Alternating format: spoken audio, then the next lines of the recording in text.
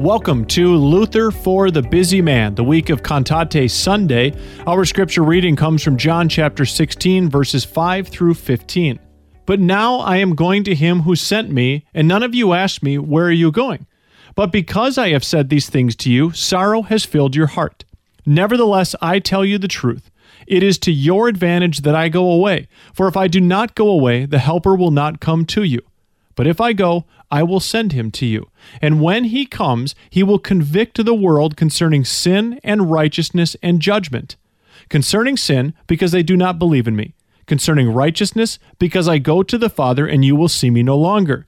Concerning judgment, because the ruler of this world is judged. I still have many things to say to you, but you cannot bear them now. When the Spirit of truth comes, he will guide you into all the truth, for he will not speak on his own authority, but whatever he hears he will speak, and he will declare to you the things that are to come. He will glorify me, for he will take what is mine and declare it to you. All that the Father has is mine. Therefore I said that he will take what is mine and declare it to you. Our scripture lesson comes from John chapter 16, verse 8. When he comes, he will convict the world of sin and of righteousness and of judgment. When the Counselor, the Holy Spirit, comes, he will convince the world of blindness and ignorance. All men who have not been enlightened by the Holy Spirit, no matter how clever they may be thought to be by prevailing external circumstances, rules, or dealings, are fools and blind before God.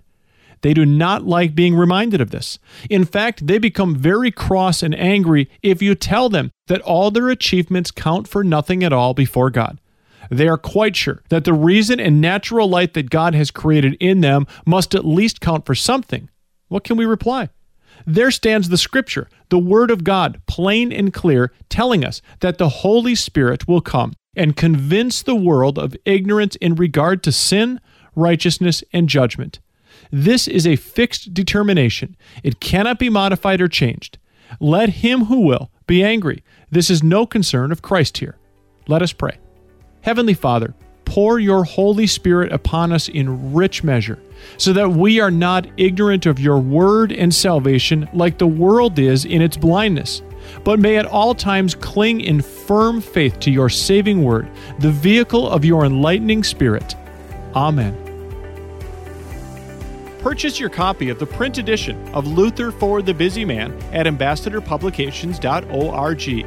You are invited to the Summer Institute of Theology, August 7th through 11th at the Free Lutheran Bible College and Seminary in Plymouth, Minnesota. Join pastors and laypeople from around the country for training in apologetics, congregational leadership, systematic theology, and studies in the Psalms. Find the full list of electives and registration info at flbc.edu/SIT.